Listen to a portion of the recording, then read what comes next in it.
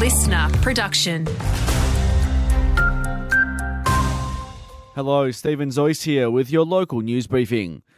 A teenager reported missing from Wagga has been found safe and well.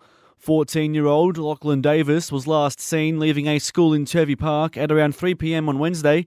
Police commenced the search when he couldn't be located. Officers eventually finding him in Forest Hill yesterday evening. A woman has been charged following a house fire in Leedon. Emergency services were called to the property on Gossamer Street on Wednesday.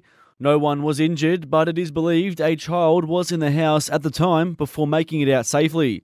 Police arresting a 36-year-old woman in relation to the incident. She's been granted conditional bail to appear before court on December 12.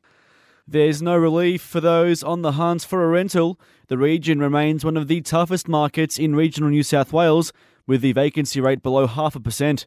Nicola Powell from Domain says things should hopefully get a little easier over summer.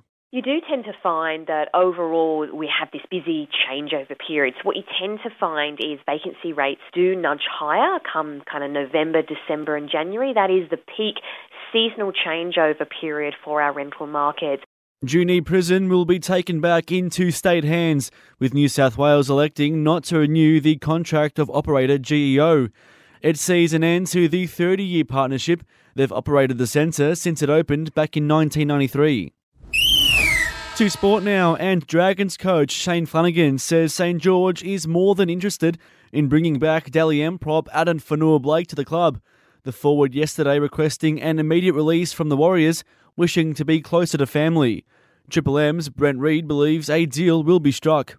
He left Manly, if you remember, for compassionate reasons to go to the Warriors. Yeah. So it would be a little bit hypocritical of them if they now didn't turn around and let him come back, given it's his mum and dad who are involved in his